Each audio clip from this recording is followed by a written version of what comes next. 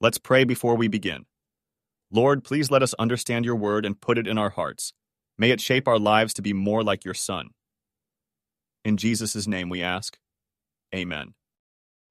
Psalm 137. By the rivers of Babylon there we sat down, yea, we wept when we remembered Zion. We hanged our harps upon the willows in the midst thereof. For there they that carried us away captive required of us a song, and they that wasted us required of us mirth, saying, Sing us one of the songs of Zion.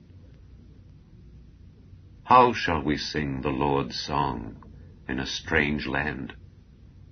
If I forget thee, O Jerusalem, let my right hand forget her cunning. If I do not remember thee, let my tongue cleave to the roof of my mouth, if I prefer not Jerusalem above my chief joy. Remember, O Lord, the children of Edom in the day of Jerusalem, who said, raise it, even to the foundation thereof.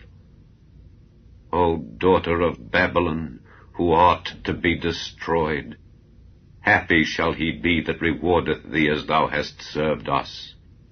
Happy shall he be that taketh and dasheth thy little ones against the stones. Matthew Henry Commentary on Psalms chapter 137, verses 1 to 4. Their enemies had carried the Jews captive from their own land. To complete their woes, they insulted over them. They required of them mirth and a song. This was very barbarous, also profane, for no songs would serve but the songs of Zion. Scoffers are not to be compiled with. They do not say, How shall we sing, when we are so much in sorrow?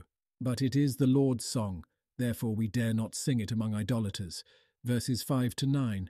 What we love to think of. Those that rejoice in God, for his sake make Jerusalem their joy.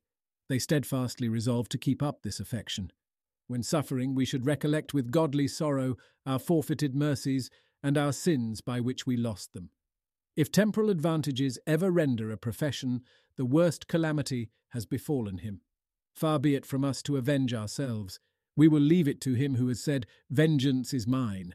Those that are glad at calamities, especially at the calamities of Jerusalem, shall not go unpunished. We cannot pray for promised success to the Church of God without looking to, though we do not utter a prayer for, the ruin of her enemies.